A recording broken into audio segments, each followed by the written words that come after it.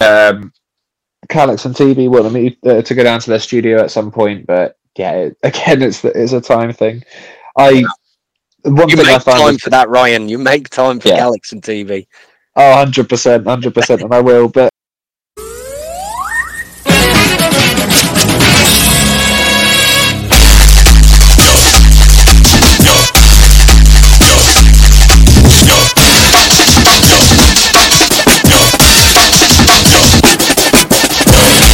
hello and welcome to another episode of Dirtbox Recordings Yo DNB Raps. We are bringing today one of my favourite producers in drum and bass at the moment. Hailing from Norwich, he's got a brand new release with us on Dirtbox Recordings. This one has been causing mayhem in the rave world. Boomtown, Printworks, you name it. This track has been smashed in those clubs. All the way from Norwich, we've got Ryan, aka Shayper. Ryan, how you doing, mate? Yeah, not too bad at all. Just chilling on a nice Sunday. Yeah, you look like you're quite relaxed there. Just on 100%. I'm surrounded by animals as well. It's great. Are any going to make any jumps into the podcast, you reckon? What have we got? We've got cats, dogs, what we got? Cat and a dog. Dog is fast asleep. Cat's also fast asleep. Probably not. Okay. To be fair, the dog would sleep for all day if he could. They're welcome on anyway if they want to get a bit of airtime with us. No problem at all. So I'm going to get straight into it, Ryan. I want to start from the beginning. You've been brought up in Norwich, in Norfolk, haven't you, in the UK? So for anybody abroad who's not familiar with Norwich, for any of our listeners, tell us a little bit about the city and how you grew up there. Well, it's a pretty beautiful place. For a sort of very medieval town, there's a big old castle and stuff. There's a fair bit to do, but it is pretty much known for having an insane amount of high-end drum and bass producers. I mean, you've got Limited, Upgrade, TI, Saxons from around here, Blade Runner. And yeah, with all of that though, there is very few actual nightlife, so I wasn't aware all those artists are from the local area. They're all quite near you as well. Do you know them? Yeah. I mean, well, there's even more actually. Mind Vortex is another one that's from near here as well. Oh, okay. Yeah, Junk My Own Razor. But yeah, no, it's we see each other around here and there. I had actually no idea of that. I knew Upgrade and Limited were there. I didn't know TI were there and the rest of them as well. So that's quite a drum and bass fraternity for that city. I mean, from what I see from the outside, I mean, it's only a few hours away, but there's not many drum and bass nights going on in Norwich, though, is there? No, there's one that's quite regular, run by a friend of mine, Callum Bishop, who does a really good job of it, and there's a few other bigger ones like the Dancing Astronaut and stuff. But yeah, no, it can be really quite difficult to run an event here. There's a lot of stigma surrounding it, unfortunately. What do you mean by stigma? With the well, yeah, pretty much. People see drum and bass and they're like, oh no, it's just going to be a lot of people doing drugs and causing trouble. But then they just ignore the amount of people go out to regular clubbing and cause even more trouble. Yeah. I suppose you get that with a lot of the cities. I mean, I'm in Birmingham, and you know, there's a massive stigma with raving in Birmingham. Everybody thinks of the gangs and the guns and things like that, but it's few and far between when it happens, really, you know. Of course it is. And it, like I say, it's just basically because the music's got a reputation, completely undeserved reputation, mind. But yeah, people just look at it and say, no, thank you, not in my city.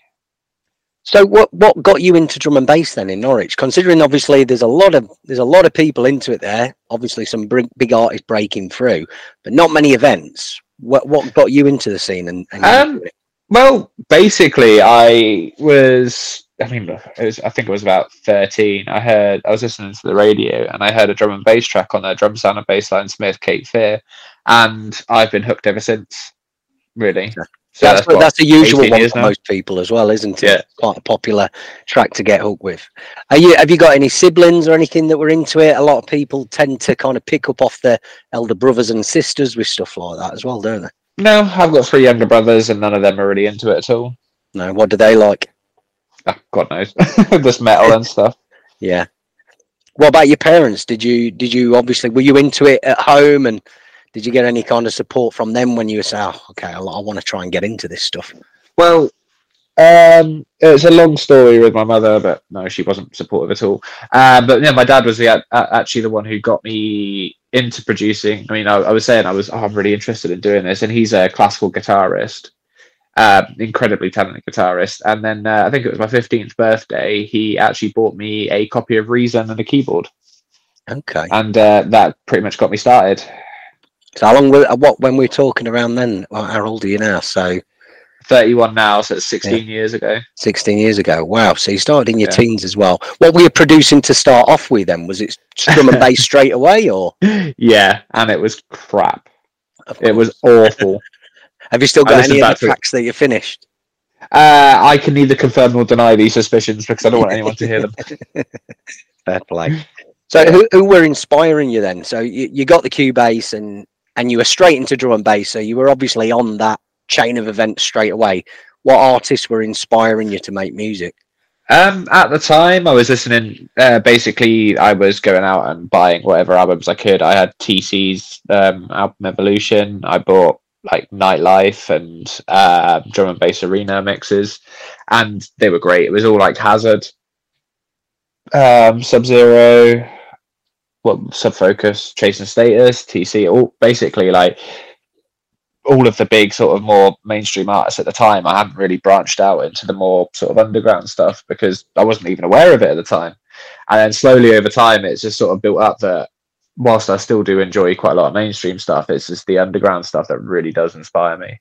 Yeah, for sure. And was it always drum and bass then? Have you ever delved into other sounds or? Oh, I love dubstep as well. I've produced a decent amount of dubstep. I've done a bit of sort of tech house and sort of more undergroundy house stuff. But yeah, mostly drum and bass, to be honest. My first love. Any other aliases or actual releases with tech house and dubstep then? Nope, not yet. Maybe one day, but no, I've not yet. Were you around like for the dubstep kind of explosion in the UK as well? You know, like those early noughties, just before it got really hard and crossed over to America. Were you doing stuff? Yeah. Well, I was listening to a lot of it then. Like people like Culprit, Benga, Koki, Rusko, Casper, like the usual lot. But yeah, it was. I liked the deeper stuff, but for me, it was really like when it started getting really aggressive. Not the sort of bro steppy sound, but more like the actual proper hard stuff. People like Recoil, more recently Marauder, Trolley Snatcher, Mantis, just basically the really Kill Sonic, the really hard stuff. It's just anything that has like that basically tears your face off. I was down for. Yeah, but a lot of that sort of more Americanized bro steppy sound, it was just a bit naff really, especially when Neurofunk started going the same way for a little bit, just adding in loads of just random laser sounds. That didn't work. Yeah, for me it was like I think like early noughties, like you said, the Koki and Benga and things and Hatcher, they were absolutely smashing it. And then obviously you had like Magnetic Man, Scream, and they were doing all the commercial side. And I absolutely loved that. I did like Trolley Snatcher, I did like Funk Case and things like that. But it seemed as though when that came about and it got quite hard, like you had Rotten Recordings. Do you remember Rotten Recordings as well? Yeah. And you had those with Excision in the early days, but once he blew up, I think that's when it all went to pot, didn't it? And it's so weird because dubstep in the UK had like one of the fastest rises, but one of the fastest declines as well, didn't it? It literally overnight completely fucked off, didn't it? Yeah. It was quite sad to see, really, because dubstep still now, like there's incredible music coming out of the dubstep scene now, but it's just so few and far between. I mean, when you see people like Alex Perez doing like insane dubstep. Oh, who did that track? That one with Foreign Beggars. I can't remember now, but yeah, it's just nice to see a lot more of the sort of minimally artists doing this really quite old school sounding, but even harder dubstep. Yeah. There was a few that dabbled. NI did it as well, didn't they? Current Value. Yeah, they were doing some really techie, high-level stuff, weren't they, at that point? Yeah. It was just way different than anything else. You didn't even get, to my recollection, I don't think I heard any dubstep producers playing it, but they were dropping it in their drum and bass sets as well, weren't they? Yeah. Yeah, and weirdly, obviously dubstep's still quite large in the US, and it's been quite difficult for drum and bass to really, really push through. But a lot more dubstep artists in the States are playing drum and bass now, which is really good to see. Like people like Rusko, and obviously Skrillex is playing a fair bit of drum and bass now.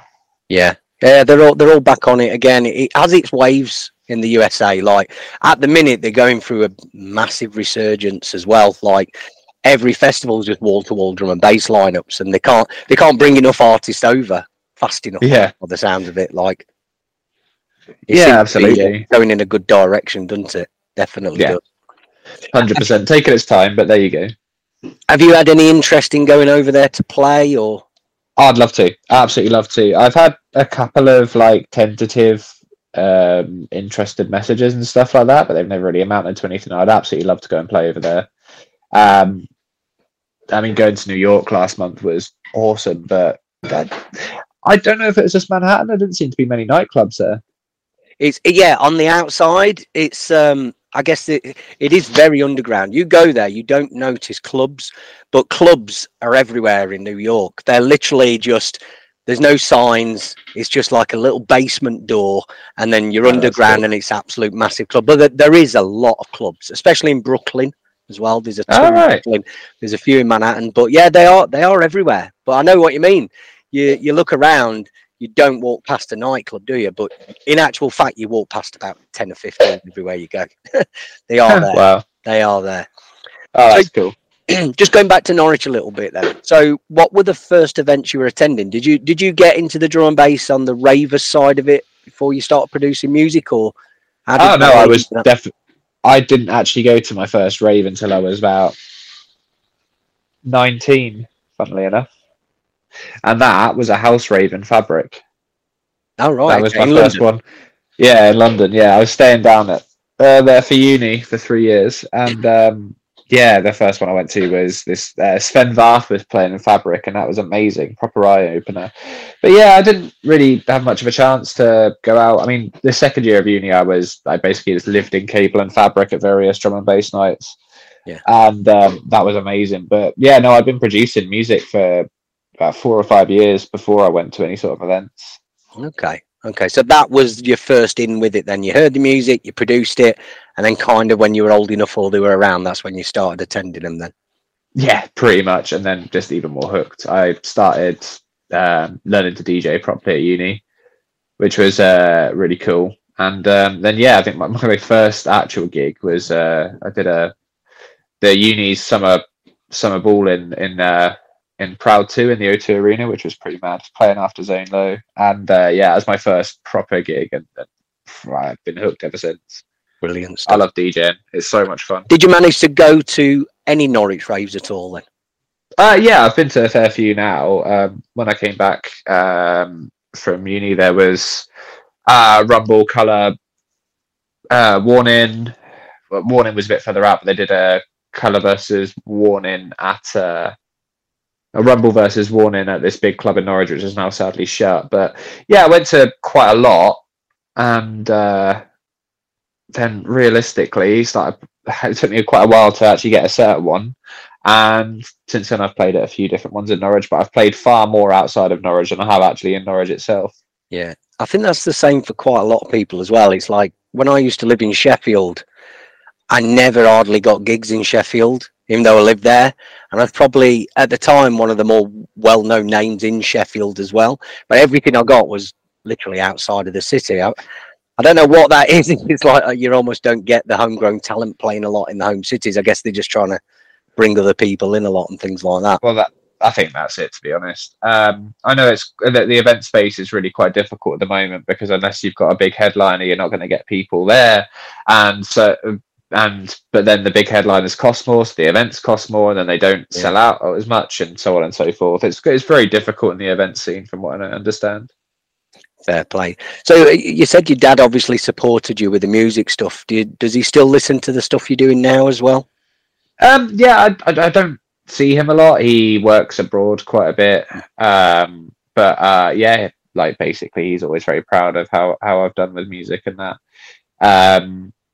And yeah, he still supports. I don't I don't necessarily think he 100% likes my music because he likes metal and stuff, and mine's very different to that. But yeah, he's very supportive. Yeah.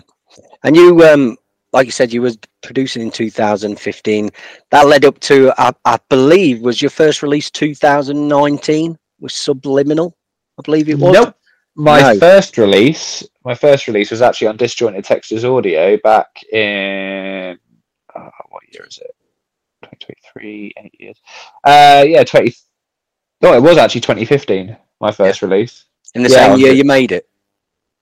No, I started when I was 15, so I started 16 years ago in 2007. But that was the first release I actually had in 2015.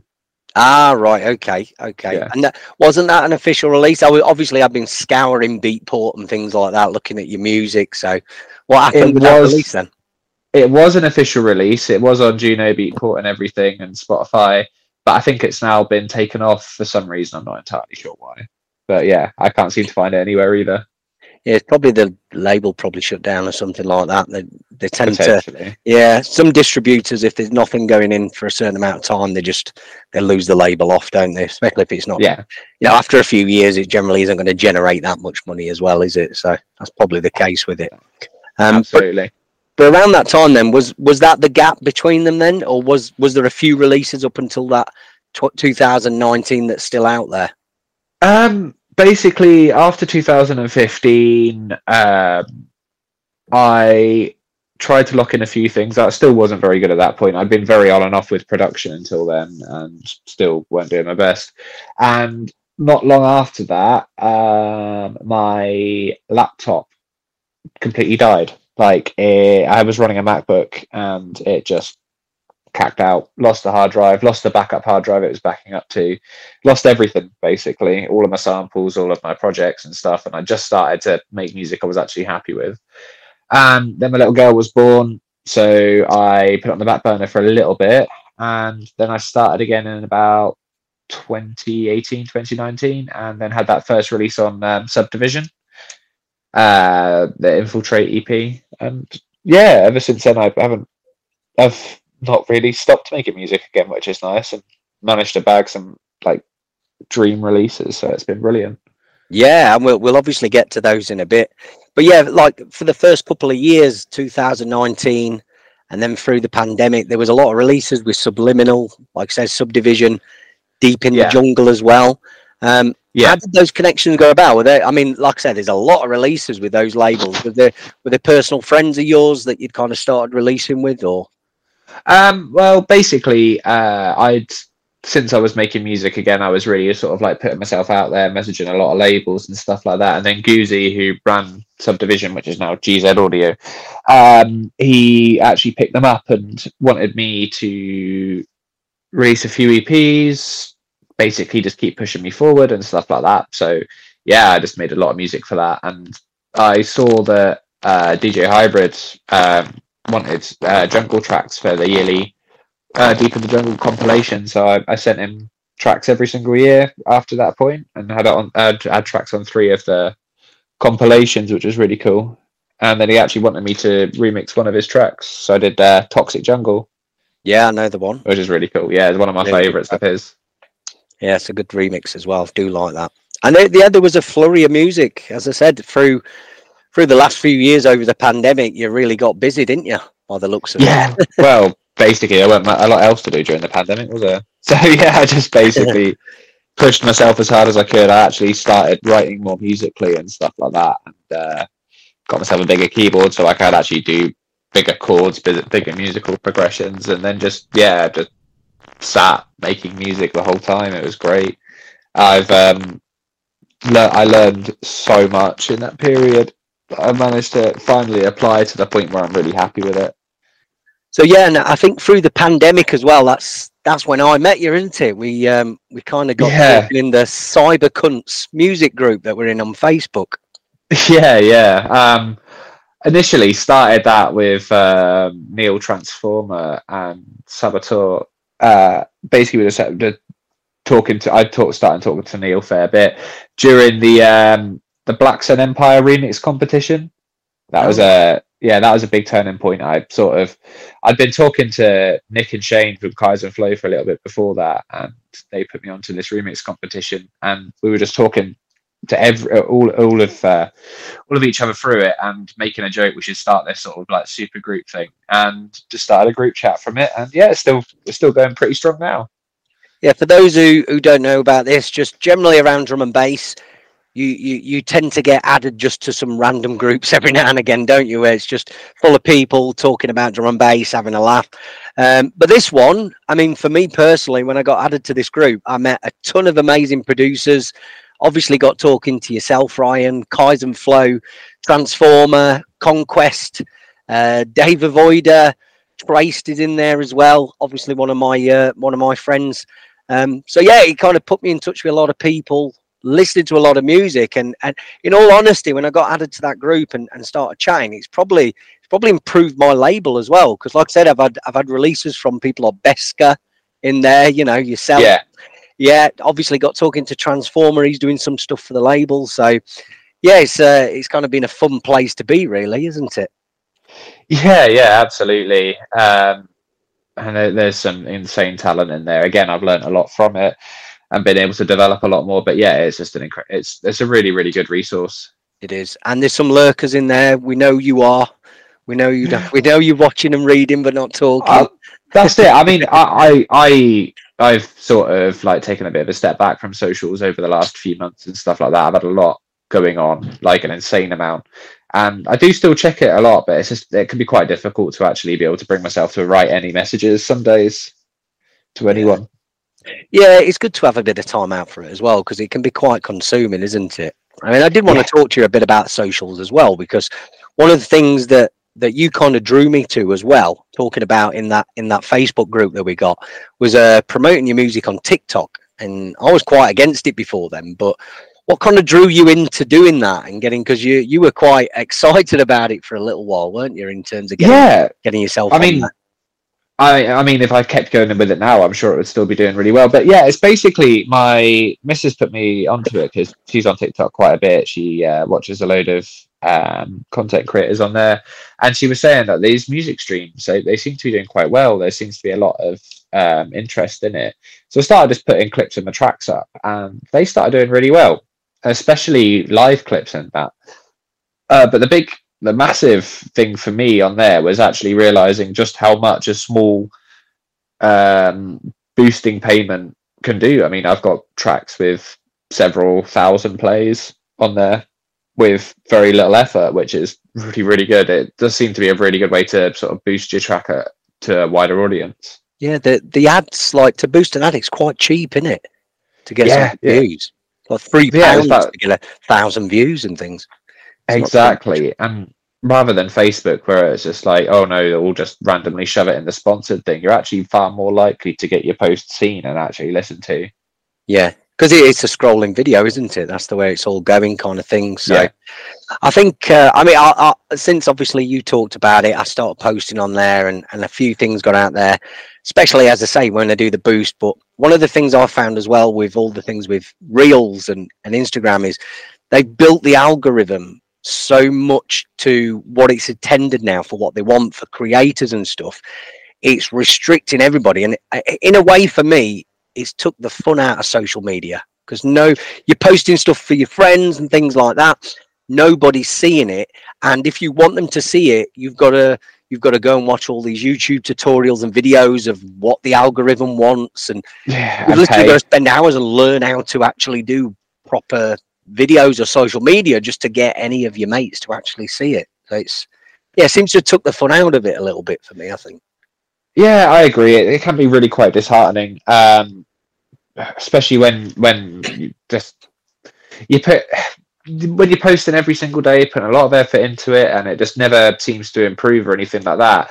It often becomes like, well, I'm putting a lot of time in for no outlay. It doesn't seem to be worth the time of putting so much in. And I found when I was posting less often that each post was getting far more interaction, which was good. Yeah, probably trying to coax you back in or something, isn't it? It's, this guy hasn't posted, let's try and coax him back in and get some interactions. But I mean, it makes sense that things do well if they're commented on and liked. But if you're having to spend hours and hours kind of working on getting it to that part, you're definitely going to lose interest unless you're literally committed to just that as well. But which we're not. We're into music and we're using that means to an end, aren't we? Kind of thing. And plus we're always promoting, so they're going to restrict that as well. Yeah, for me, it's definitely taken a lot of joy out of it, and I mean, it's no longer social anymore because there's nobody seeing it. Like, what the fuck am I posting to at the end of the day? Oh, 100%. And I'd rather spend that time making music. Yeah. It's just the same thing with this basically it's like, especially when you're just starting out, and it can be really quite daunting because you're having to spend so much time sending your tracks out to labels and networking and things like that. And it's just like, when do I have the time to make music? Especially when you work full time and you got a family.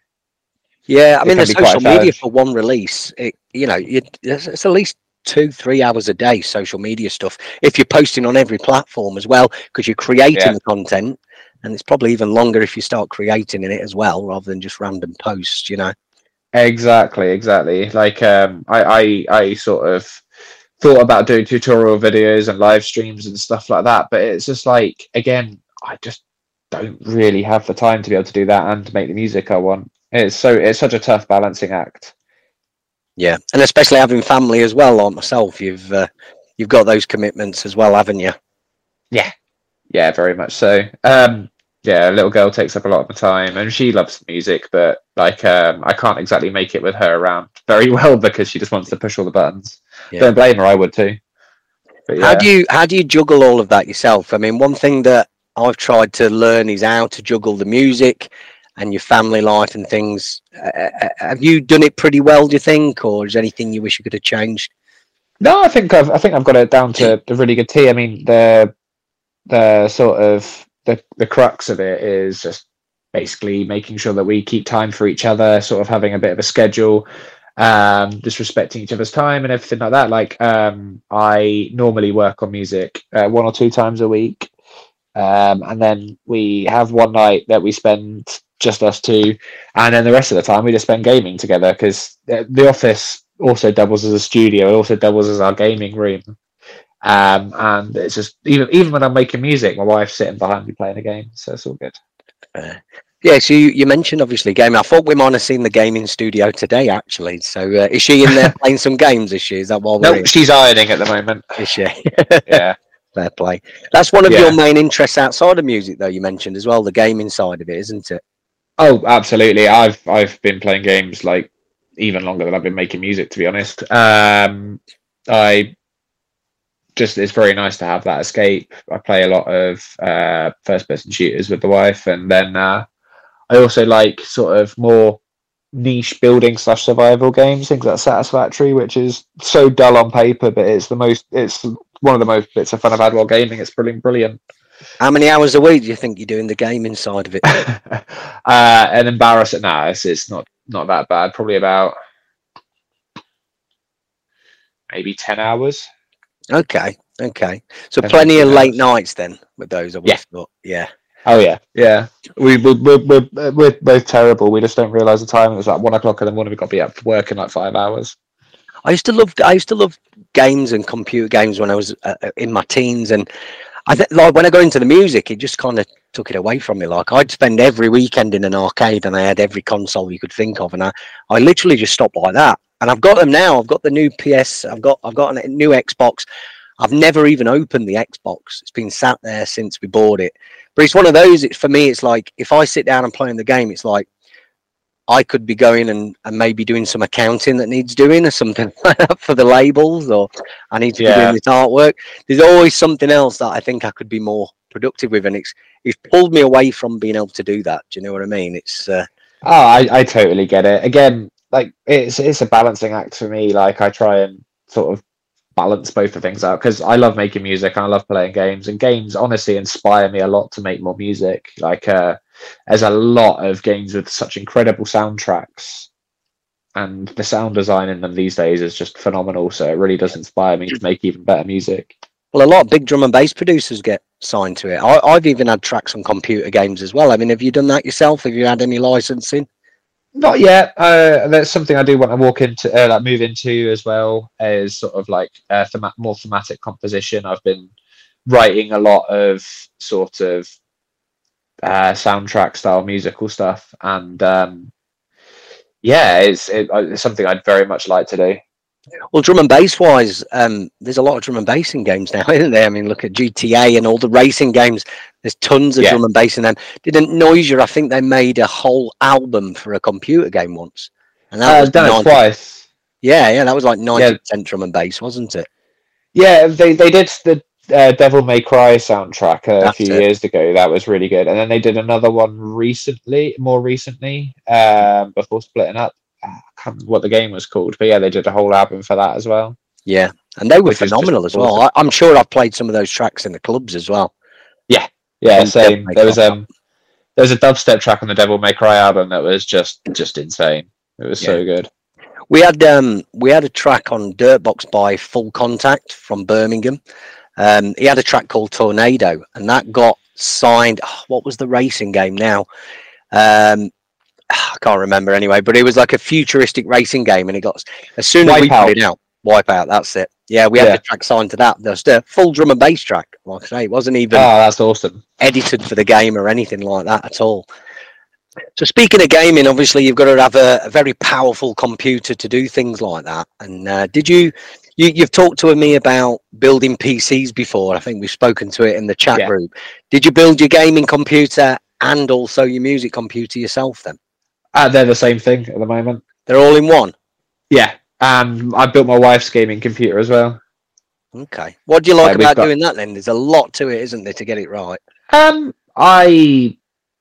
It's just a lot of fun to build it. I love just like putting everything together. It's like Lego, really. A lot of the stuff really does go together quite easily and just looks nice. And then you've got the satisfaction of having, I built that and now it works, which is amazing. Have you built any for anybody else in drum and bass?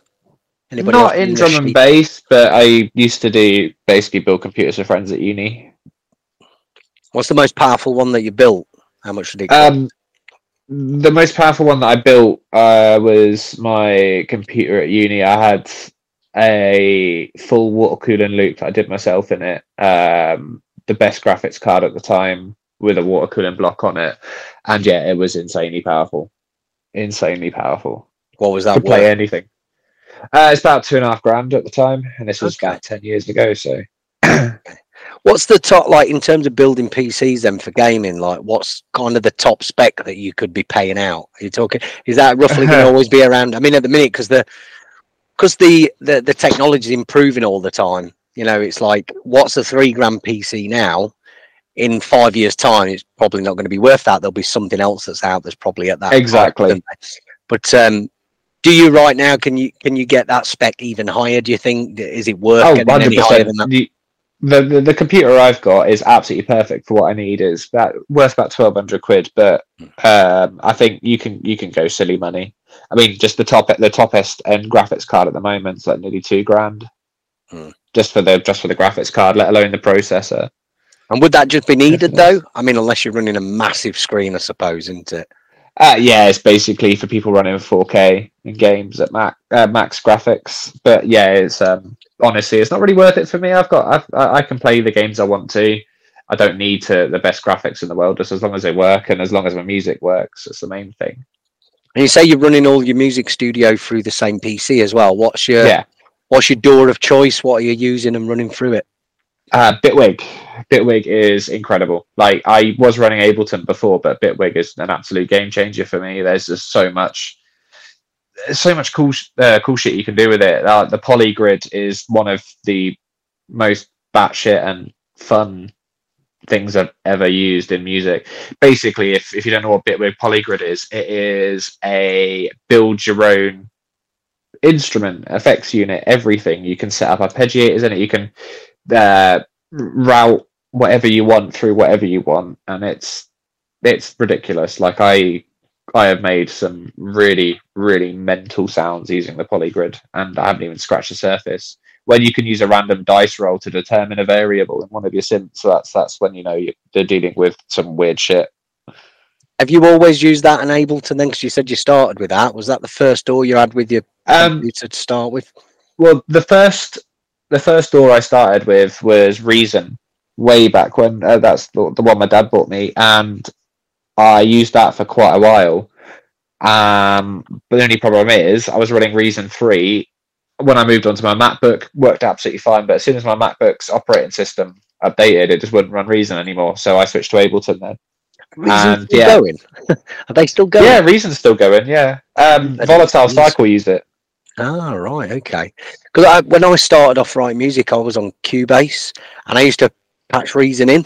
So it was just like, I wasn't using it as my main DAW, but I'd patch it in, obviously, for everything and that. And like you said, it got to a point where you couldn't actually use it with certain things. So that drifted away. And then Ableton came on the table, and that was a game changer. The only time I'd ever opened Cubase after that was just for mix downs, just to kind of get, because the sound drivers early on in Ableton, they weren't the best.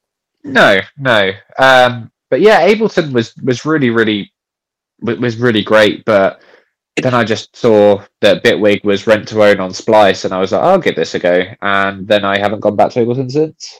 It just the workflow. It's made by ex-Ableton devs, and the workflow is just so much better for how I work. Yeah, the first person I heard using that was probably about 5 or 6 years ago. Is Hamilton. He was doing posts about it after posts all the time. I was like, really want to give this a try. And I still to this day I've not done it. And recently I've had Impex saying, right, we are going to sit down. I want you to book a day off work, and I'm going to take you through Bitwig and get you on there. So everybody's shouting about it nowadays, though. Yeah. So I've got to take the plunge, definitely.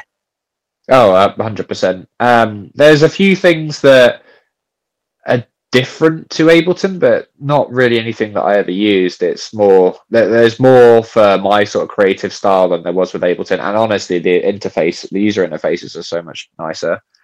That's one problem with Ableton. It hasn't really changed the interface since it started, and it's looking for me quite dated. Yeah, I get like an Excel spreadsheet. Yeah, it's apart from the colours, it's still got that kind of blocky feel to it, hasn't it? Really? Yeah, I get what you're saying. So, with all the music that you did from 2019 onwards, was that Ableton or Bitwig? It was all Ableton up until last year when I picked up Bitwig. Okay. And then I've been on that completely since. So we're talking about, obviously, your music releasing on quite a few labels in the last few years, predominantly GZ Audio and GTA. Big up to Goozy, big up to the Solar Boys as well with their labels. 2 phenomenal labels. What's your involvement with both of these guys? And obviously in the background, because I know you do a little bit of work with them, not just actually releasing music. Is that right?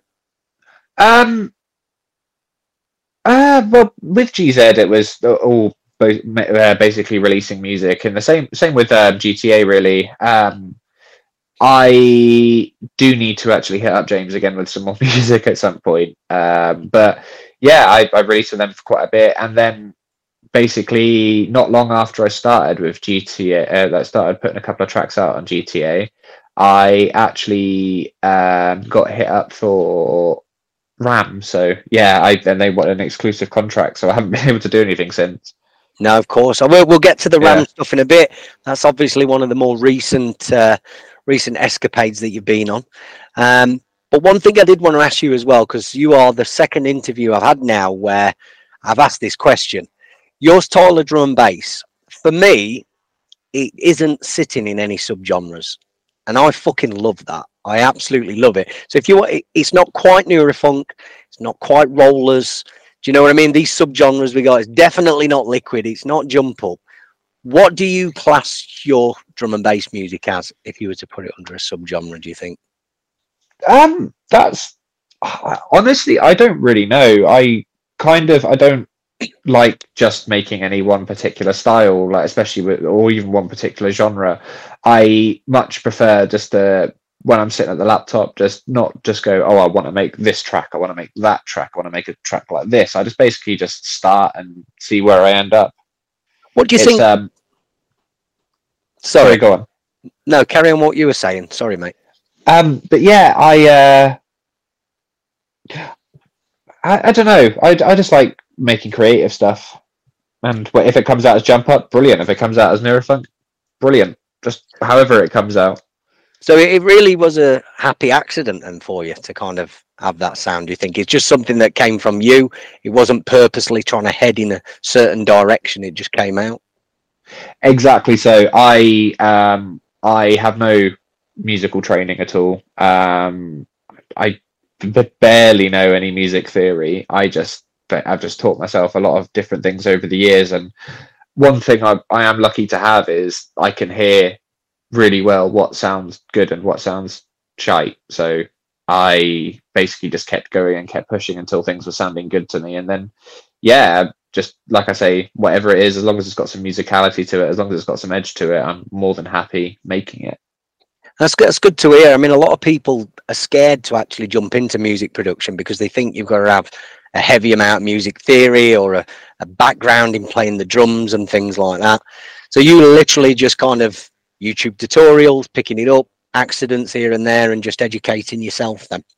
Exactly. I think the most progress I've made is just messing around with various things. Like I don't have a lot of VSTs that I use, purely because I like picking one up and messing around with it as much as possible, seeing what each thing does, how each thing modulates the sound, and eventually just learning it. I mean, I learned one of my favorite tricks that I do just messing around with serum. I used a comb filter, and it on a really low frequency with quite a high resonance, and it just made, like, I mean, you listen to some of my tracks, that sort of like dissonant foghorny sound from Mindfulness is very much all comb filter based. Unchained as well, that's all comb filters.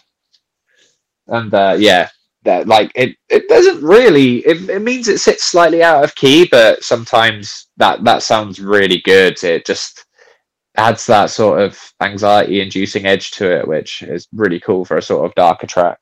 Yeah. Your official releases though in the last few years, while there've been many, they don't seem to have been the majority as well, because you've been putting out some heavy amounts of music in your dub packs as well on SoundCloud. Yeah, I put out one dub pack that did really quite well, and I've put out a few free downloads. But yeah, that dub pack I just had, it was sitting on a load of music that didn't really seem to fit on any one particular label. So I thought I can actually do with a bit of money from music. So let's put out a dub pack, and yeah, that did really quite well. Were you just previewing it on SoundCloud, and did you set it up with a Patreon or anything like that? No, I was just previewing it on SoundCloud and just getting people to message me and PayPal me the money, and I'd send them over the Dropbox link, and yeah, that worked really well.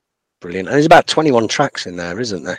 In the dub pack? There was 10 on the dub pack. I did 10 for £10, which is like a lot of people put out a very small amount of tracks for a lot of money, and I didn't want to do that because I have a full-time job. It's not my main source of income, so the money is a bit inconsequential. But at the same time, I wanted to give back to the community a little bit for all of the support, and yeah, that did really quite well. Is it still available now? Can people still pick it up? No, sold out. Oh, right. Okay. Yeah. So, unlucky if you missed that one, but I think you can still hear the clips, can't you? They're still here. Yeah, exactly. Yeah, I'm going to keep them up on SoundCloud. But I mean, for you're really good with wanting to get your music out there. Like I said, you share a lot of the music for people to hear in some of our groups. You can definitely hear them all on your SoundCloud. What are your thoughts in kind of people sharing music and stuff like that as well? Because people generally, they like to keep it right close in and don't let anybody hear it until it's about released. You're very much the opposite of that. What's your frame of mind with that?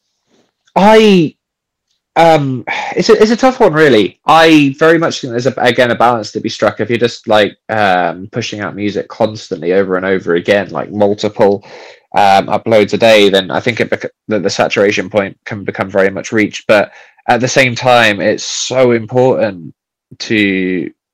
for people to realize that you're still about, because there is an insane amount of competition, and whilst it's not like a competition to better each other and stuff, there's definitely a competition of who can be seen. And if you're not constantly, well, not even constantly, if you're not regularly putting out what you're doing and showing a progression, that interest can very quickly fade. Yeah, for sure. Yeah, I mean, like I said, we hear a lot of your music forthcoming to give feedback. There's the dub packs again, like I say, on SoundCloud as well. So it's almost like there is a wealth of Shayper music out there for people to hear as well, and kind of see what journey you're going on with the sounds that you've got as well. Yeah, I'm sitting on a lot of music that's not been put anywhere at the moment, which is really cool. I've tried to keep, I mean, like I say, whilst I do put up tracks regularly, I do try and keep a fair bit just for me. So when I do get sets and stuff, like people get to hear very fresh music. Yeah. How many tracks have you made this year, do you think? Oh, I'm not sure actually. Maybe it's not been my most prolific year ever. 'Cause a lot of things going on, but probably about 10 or 15. Yeah. Okay. Well, that's pretty good. I mean, you got your computer back this year as well, didn't you? Yeah. And you were really on a roll, weren't you, at that time as well when that happened? Yeah. I mean, again, I was having laptop issues before this. I was really struggling to make any music at all. It was just getting very old and becoming an issue. But then, yeah, I managed to be able to get myself a PC. And I have got quite a lot of projects on the go on it, and I'm very much looking forward to getting some of those finished. I think you knocked that remix together for me in about 6 hours, and it was a done deal, weren't it? By the end of the day, I didn't send you the parts in the morning. Yeah, I like working quickly. I do struggle to go back to tracks once I finish them. Some tracks I've got up to like version 8 and stuff, but a lot of the ones I've released of the first version, I'm very much like just plowing through an entire track in one session. I found myself, one of the issues I had before when I first started releasing back in 2015 was I was overcomplicating everything, making sure everything was sounding good and becoming too much of a perfectionist, and it was really hampering any output at all, to the point where I wasn't actually finishing tracks because they weren't finished. I can't remember who said it, but someone said art is never finished, it's abandoned. And I think that's a very good point. You get to a point where if you keep going, you're just never ever going to finish it, so at one point you need to say that's enough.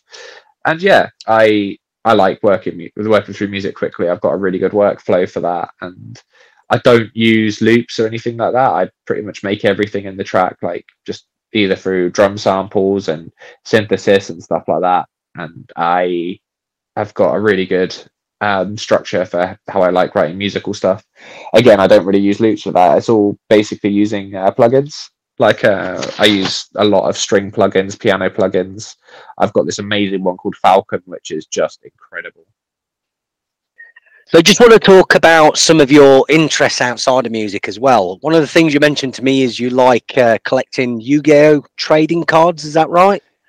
Yeah, that's been a thing over the last year. I've now got the stupid amount of them. It's great. For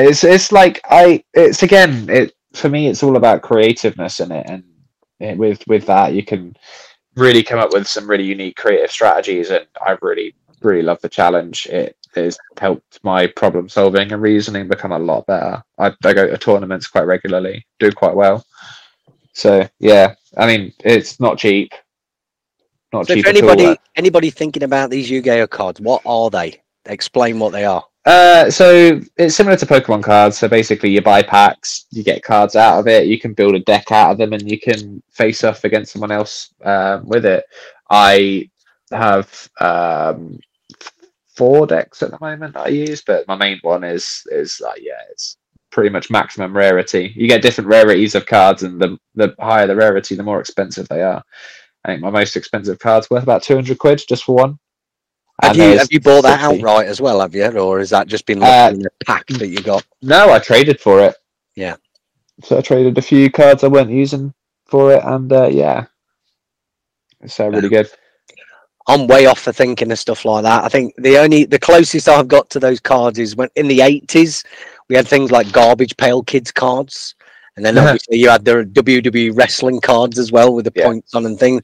That's about the closest to it as well. Well, you collect sneakers, don't you? So it's not too different. Oh, what gives you that impression?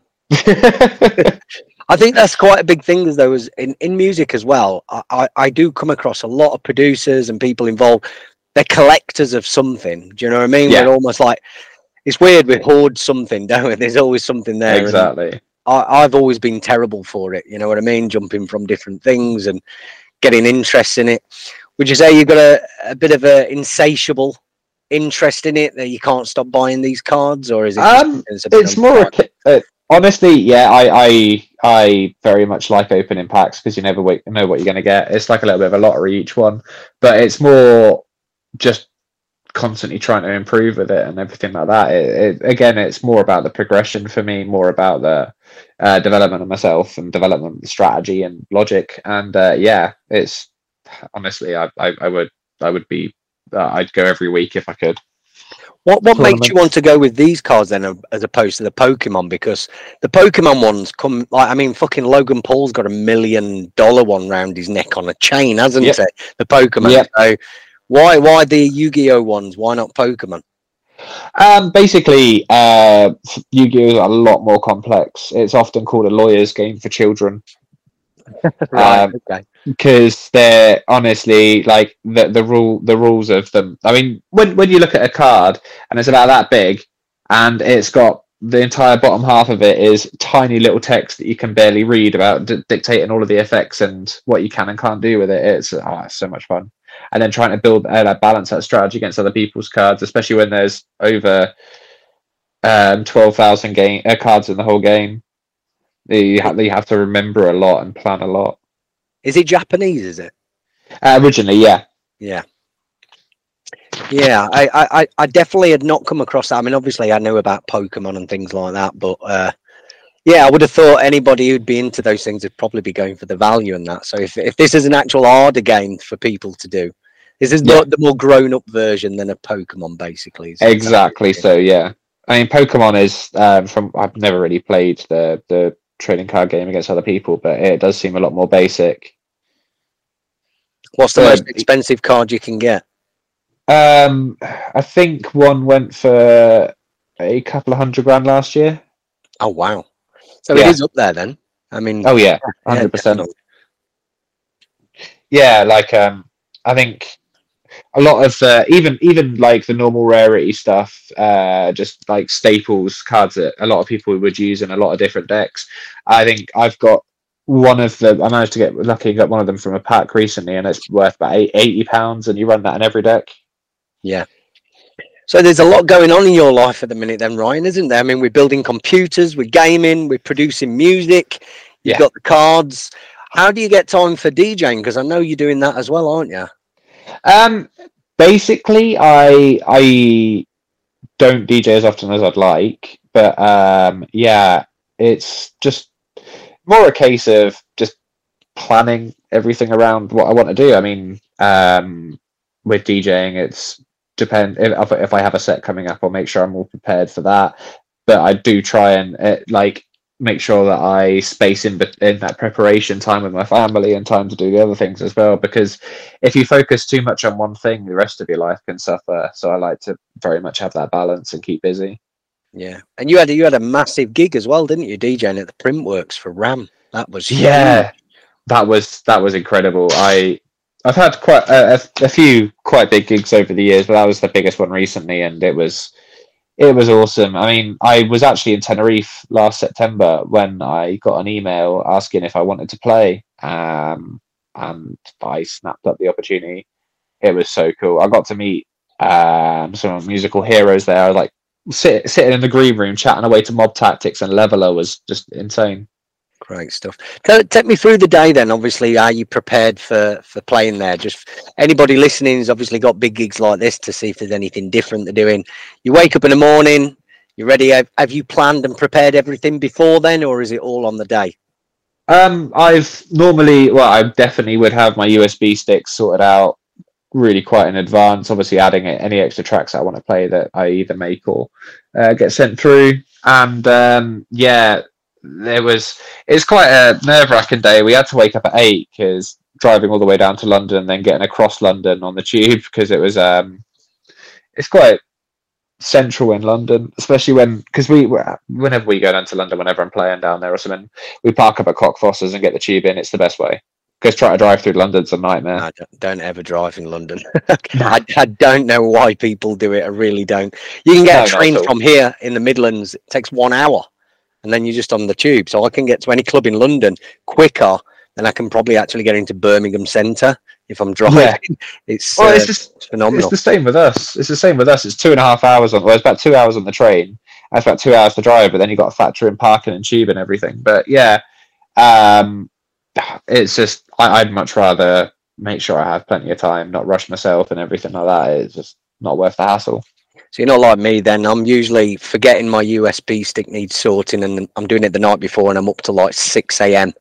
the night before the gig actually sorting my stick. You've got it done way in advance then, yeah. Yeah, definitely.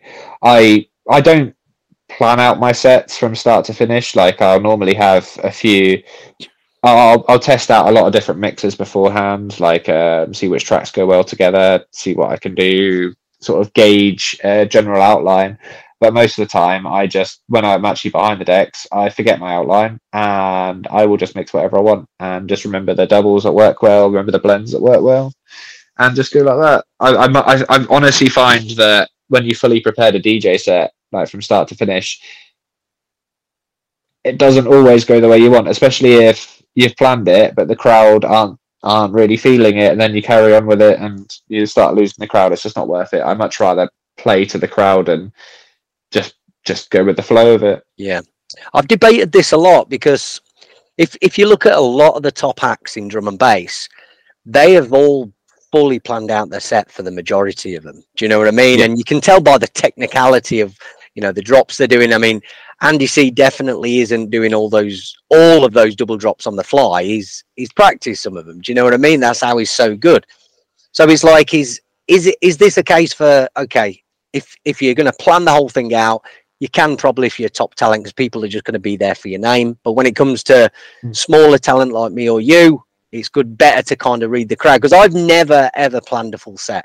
I know I have about 4 to 5 tunes I may start with, and then I'll have a folder of tunes that at some point I'm going to play, and then everything else is just kind of, okay, let's see how it's going to go from there. Yeah, absolutely. I mean, I find that like making a playlist is very important, because if you don't have a playlist of tracks that are properly tagged, properly beat gridded and stuff like that, you can really quite struggle on the fly thinking, because you get was it choice paralysis, where you've got, especially when you're DJing and suddenly you're thinking, oh, what track do I bring in next, and you've got a folder of 1,000 and they're not sorted out or anything like that. You're like, oh, I don't know what to play next. Panicking.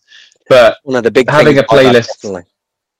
Yeah, when you've got a playlist of a couple of 100 tracks and stuff, and you just go through practicing, going through all of them, just having a mix through your tracks beforehand, and then just seeing what works well together, what doesn't work so well together, what kind of is a good energy switcher, that kind of thing.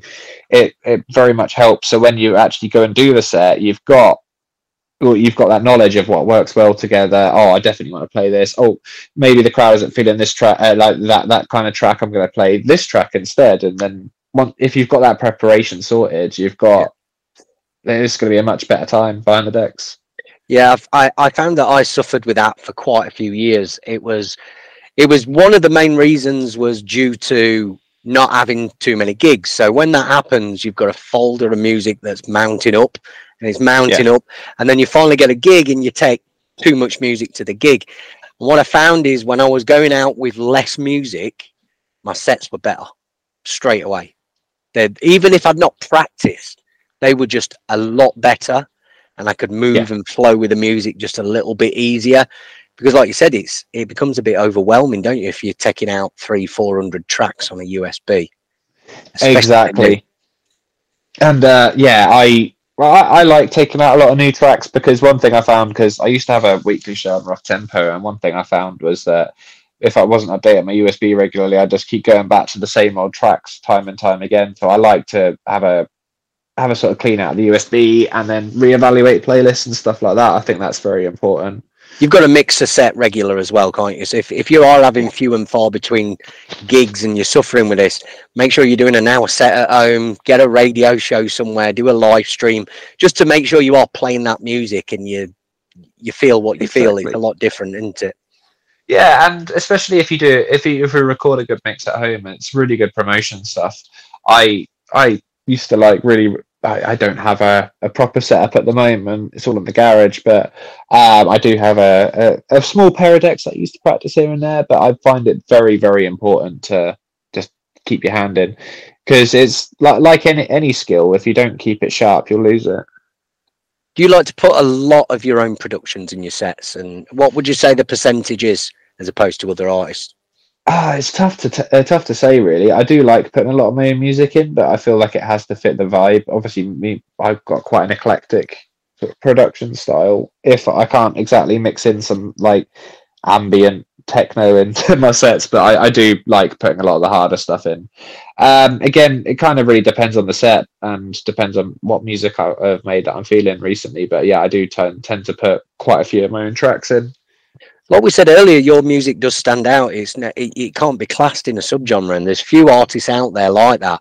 So when you're doing your sets and you're putting your tracks in there, what other artists are kind of go-to that generally fit with your tracks? Because they are very individual sounding. There's nothing else like it in drum and bass, I feel, at the moment with what you're doing.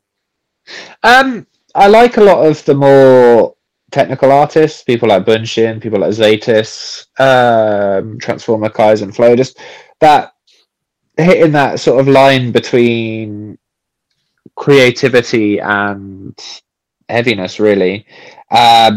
I tend to just put in a lot of tracks that I'm feeling, regardless of the subgenre, because there's often going to be those sort of intermediary or interstitial tracks that you can use to blend between the various styles, which is great. But yeah, I really like the real hard technical stuff. Like I say, people like Bunshin, Noisier, all that kind of thing. Good choice. Again, I think that's probably where you're going to find the best fit, if any, isn't it, really, with those? Definitely. Yeah. Have you hit up Vision Records, or recording, should I say, with any music? No, not yet. One day maybe, but I'm just trying to sort of like build up a real good portfolio of individual stuff again at the moment before I start sending stuff out again. But yeah, I have I've had a decent success rate with sending out music to labels, but honestly, I swear a lot of labels just like they'll have a demo inbox and just never listen to it.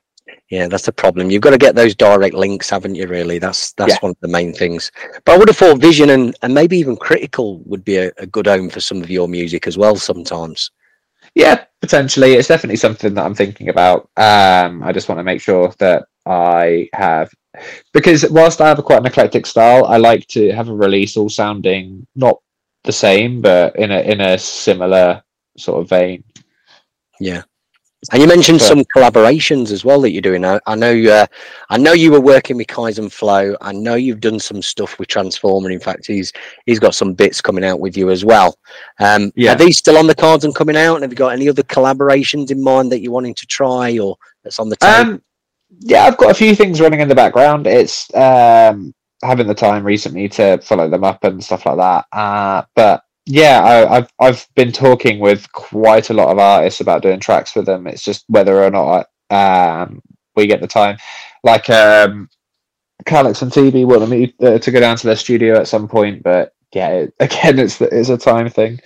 You make time for that, Ryan. You make time for Calix and TB. Oh, 100%, and I will. But it's like I've had a few issues with collabs in the past where it's been like I've finished my bit and I'm waiting months, and it can be quite difficult with communication and stuff like that. Or if like the track is exactly how I feel it should be, but then some changes are made that kind of take it away from that, and then there's a bit of conflict of ideas. But it's all good. It's just part of the process. Do you enjoy the collaborating? Is it something you definitely? I very much do, but yeah, especially when mental health's a bit struggling, it can be really quite difficult to be able to collab, because then you have the anxiety of letting other people down and things like that. I had the exact same conversation with the artist Lemmy Dubs a few months ago. Did an interview with him. He actually suffers from autism. And he had not. I'd asked him about collaborations and how come he don't, because every track he'd put out for like 10 years was just him on his own. Yeah. And I asked him about that, and he said he was just scared to kind of let his work go to someone because the buildup of anxiety was just way too much. But this year, he actually did it. He actually let it go out, and he's had a couple of collaborations, and they've actually gone down really well. I believe one of them was with Clarkey, his first collaboration ever, and now Deadmau5 is smashing it in every single set. His first ever collab. Awesome. So he does work. But talking about obviously the mental health side of it, and obviously with music, like I say, I had a big conversation with him about that. How big of a part do you feel music plays into mental health and helping you, and supporting it? I think it very much helps a lot of the time. Sometimes it can do the opposite, especially with the social media side of things and the oversaturation side of it. The constant sort of pressure, it can be really, really quite difficult. But I have always used music as an outlet for mental health. I think it's been absolutely invaluable for being able to basically get emotions off my chest into my music. But I think when your mental health's bad and your music's not going so well, it can really sort of create this vicious cycle. Do you turn to it quite a lot if you are obviously having issues or just feeling down and things like that? Is it a good cure for you most of the time, do you think? Listening to music is 100% a good cure for it, but I think sometimes, depending on the mindset, making music can make it worse.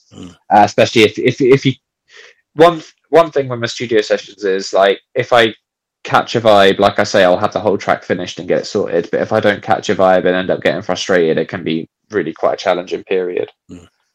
What best advice could you give somebody to kind of avoiding those things, do you think? Take care of yourself. Make time for yourself. Try and learn as much as you can about yourself and work with yourself to better yourself, basically. I've been to therapy and stuff like that, and it's been incredibly helpful. But yeah, learning the best ways to manage yourself is often the best way. Like, as soon as you know what to avoid and what can help, it really is a game changer. One of the things I found as well is little wins, mini wins, I call them. So you've always, if you're in, like you said, you're in music, and that kind of build up to trying to be a success with things can obviously affect your mental health. But along the way, if you're planning little mini wins along the way, something to be proud about. Okay, well, today I actually finished this, and that was a mini win for me. Building those along the way, that seems to be something I feel that helps quite a lot. Yeah, little wins are important. Any win is really, even if it's just like, I turned on my computer today and messed around with a few samples, that's better than nothing. If that's your plan, yeah. Making your bed in the morning, that's a mini win. Do you know what I mean? It all helps. It all helps. Exactly. It's those small attainable goals. Like, if you're setting yourself big plans, like I need to get myself an EP done by the end of the month, you can end up becoming like, when you're not getting it done, it's just like you're failing yourself, and it makes it even worse. But once you've got like little goals, like today I'm going to do a bit of sound design, and if something happens, great. If it doesn't, also great. It means I've still done it. And like you say, little wins are important. Yeah, and there's an overall bigger picture. I mean, obviously, one of the big wins that you've had is the signing to RAM. That's one of the things you're most notorious for now, where your name is concerned. But was that an overlapping goal for you? Was RAM the pinnacle, or is there anything beyond that? Well, it was one of the dreams. One of my first drum bass compilations was Andy C. Nightlife 3, which I rinsed to the point the CD got scratched because I was just playing it too much. And I mean, since then, RAM was always one of my dream goals, and getting tracks on there was incredible. But I don't want that to necessarily be the pinnacle. There's so many other things I want to try and release. There's so many other labels I want to release on. So many other opportunities I want to get, and I think learned a lot about myself over the last year. And whilst certain things have gone really well, other things outside of my control haven't gone so well. So it's been like reevaluating my goals and realizing that whilst I have achieved an absolutely incredible thing, there is still more that I could achieve. Yeah, you can always rest on being proud of that as well, but setting those goals obviously is going to give you something to aim for. What other goals do you have? Is it all around releasing on labels? Do you have any goals DJ wise, or just any success in the music industry at all? Is there any other goals coming? I really want to try and play a festival because I haven't actually played a festival yet. That's one thing I'd love to do. I'd love to play in the States. I'd love to do more gigs abroad because I've only had a couple so far, and I really would like to try and do more. But yeah, I mean, I would love to, like I say, do more thematic composition for like TV, films, and media, and games. But yeah, I think the main goal for me at the moment is rebuilding back to a regular schedule and regular production cycle. Yeah, for sure. And with obviously playing abroad, where were the places that you played? I've played in Belgium, in Liège. I did a set over there, which is really cool. I've done a small gig in Holland as well. Oh, right, okay, excellent. Whereabouts in Holland were you? I can't remember now. It was quite a while ago. I think it was like, it was actually in Amsterdam. Yeah. Cheeky Mondays, was it? No, I wish. That's the most popular one there, isn't it? On Monday nights, absolutely rammed in Amsterdam. Who'd have thought? So I've heard. Great event. So apart from obviously that, Rams brought around, as we said, the Printworks gigs. Tell us a little bit about how the Ram deal started. Were you sending tracks in? Did they contact you for music out of the blue? How did it start right up until you had that release? Give us the timeline. Well, basically, somewhat. I can't remember who I was talking to. I think it was Solar actually. Basically said like, "Oh, why don't you send some of your music into RAM? It's really quite good." And they gave me the email address for the label manager at the time, and I sent it in, and they signed it. It was really, really easy actually. The whole process, not like with a lot of labels where I've been like constantly been sending music and constantly waiting for feedback of not hearing anything, and then Ram just snapped it up. It was really cool. Brilliant. That was my first EP on program. They just pretty much snapped that all up in one go. No changes or anything like that. It was like, let's go. Yeah, there was absolutely let's go. It was amazing. And what was the deal for future releases? Was it just a case of, okay, let's get this music out with you and go from there? Yeah, exactly. So they just wanted to see what other music I'd send in. I sent in a load of music a bit later. They signed another EP, and then they wanted me for main label. I released one track on the main label. Yeah, I released it on the RAM annual last year, Mindfulness, and that did really well. And I was going to be doing an album, but like I say, things outside of my control have probably put a spanner in that works, and we'll see where we go from here. Do you think you could potentially put an album together and just maybe shop that out, or are you just kind of just?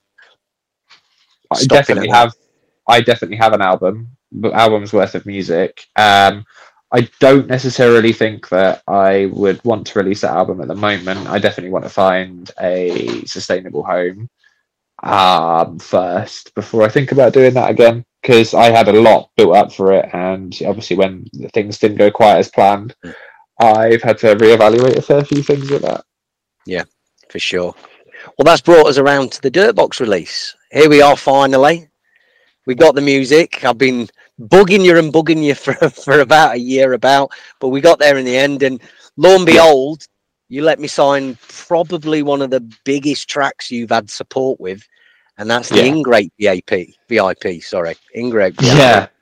So Ingrate, tell us a little bit about this track and how it came about to be a VIP, and then we'll talk about the support. Yeah, so the original track, I wanted to try something a bit different, sort of do a more switchy up style, which I've then used on a lot of other tracks. I just wanted a big foghorn and a sort of like musical like refrain as well with it, and that was great fun to make. And the original was there's actually a really cool video of it that sent Harry Shotter speechless, because I think it was TJ from Pick and Mix was playing on a Code Red live stream with Harry Shotter on the mic, and that sent him speechless. It was great. Have you got a copy of the video? Somewhere. I'd have to dig it out. You need to dig that out. That's going to be the whole part of my promo, I think, definitely, if you can find that video out. Excellent stuff. Yeah, so that was the original, and that went on my dub pack, and I'd never actually done a VIP before, really, and I thought I might give it a go, and it came out far harder than I was expecting. Honestly, like Jeez, that track is insane. And then yeah, I started sending that out to a few people. Calix and TB absolutely loved it. They played it at multiple gigs now. They've been playing a fair few tracks of mine over the last couple of years as well. And yeah, Ed Rush loves it. But he played that at the Virus Weekender. Let's not beat around the bush. Let's say exactly what's happened. So Calix and TB have played it in every fucking major set they've had. They played it main stage Boomtown. They played it on every gig on an 8-leg tour of the USA, every other festival as well. So they have really been supporting this one as well, haven't they? It's been blowing up in their sets. Absolutely. Oh, absolutely. And I think one of the coolest experiences I've ever had was when I was playing at Printworks. I went towards the main after my set. I went towards the main room to go and see Calix and TB, and I heard it, and I just sprinted towards the main room to get a video of it. Oh, it's so cool. And it was Calix and TB playing it at Printworks as well, was it? Yeah. That was mad. That was mad. Just not long after I played it myself. Yeah, that's great to have some support like that. And I think obviously now the release is out as well, we'll probably hear it quite a lot more as well, isn't it? Because I know a lot of people have been waiting on this one. You always see ID on the videos and things like that as well, all the comments. Absolutely. And it's seeing the feedback on the release has been really great as well. Well, that's another big blow up for you there. I mean, if somebody was to ask you some advice, they want some advice, what would be the best advice you could give them to actually get a track signed by a major label? Make sure that you haven't rushed it. Make sure that it is a track you're entirely happy with. Make sure that you get really good feedback from other producers as well. Like constructive criticism is the biggest weapon in your arsenal. If people are just saying, yeah, that's sick, oh, that's awesome, oh, that's a banger, that's just as useless as saying, oh, that's shit. You haven't really given anyone any feedback if you're just saying like useless superlatives. It's better to just say, oh, I really like that, but I feel like it could be that the snare drum could be a little bit harder, a little bit tighter. I think the musical line needs a little bit of work. And if you're getting that kind of feedback, that is so important. And listening to that feedback, taking it on board humbly is, again, really important as well. I mean, like, I used to be pretty naff with feedback and just thought that my music was amazing, but it wasn't. So when I started actually listening to feedback, it's really helped me improve a lot. And once you're getting tracks that are getting really good feedback and you're constantly building them up and you're getting other people are playing them out and we're getting really good videos, then think about sending it to the major labels, because then you really want to make sure that the first contact with a major label is so important, because you want to make sure that the first contact they see from you is your best at the time. Yeah, for sure. And obviously the Ingrate VIP, you mentioned, getting feedback and things like that. This one actually blew up. I bet a lot of the crowd feedback as well is really good, isn't it, on those tracks? Yeah, the crowd reaction is insane. Like, just hearing people go mad for it is unreal. And obviously the flip side, or should we say track 2, we're not doing vinyls anymore. I still got that ingrated in me from the vinyl days. I always say the B side or the flip side, but it isn't really. It's like a AA release, this Ingrate VIP on Dirtbox. We've got Unchained, which we talked a little bit about earlier. What was the process in getting this together? Because you made this straight away just for this EP. It was a fresh track. Was it done in a way to complement Ingrate, or you just went with the flow on this one to see what I thought? I just really went with the flow on it, to be honest. I just wanted to make a sort of industrial style, or rolling, not quite neuro, but harder than rollers. And yeah, I built the drum line first, was really, really happy with the drum line, and then just started messing around with synthesis, and just made these really cool sort of metallic edged sounds using a comb filter again. And it ended up being quite a dark track, which I was really happy with.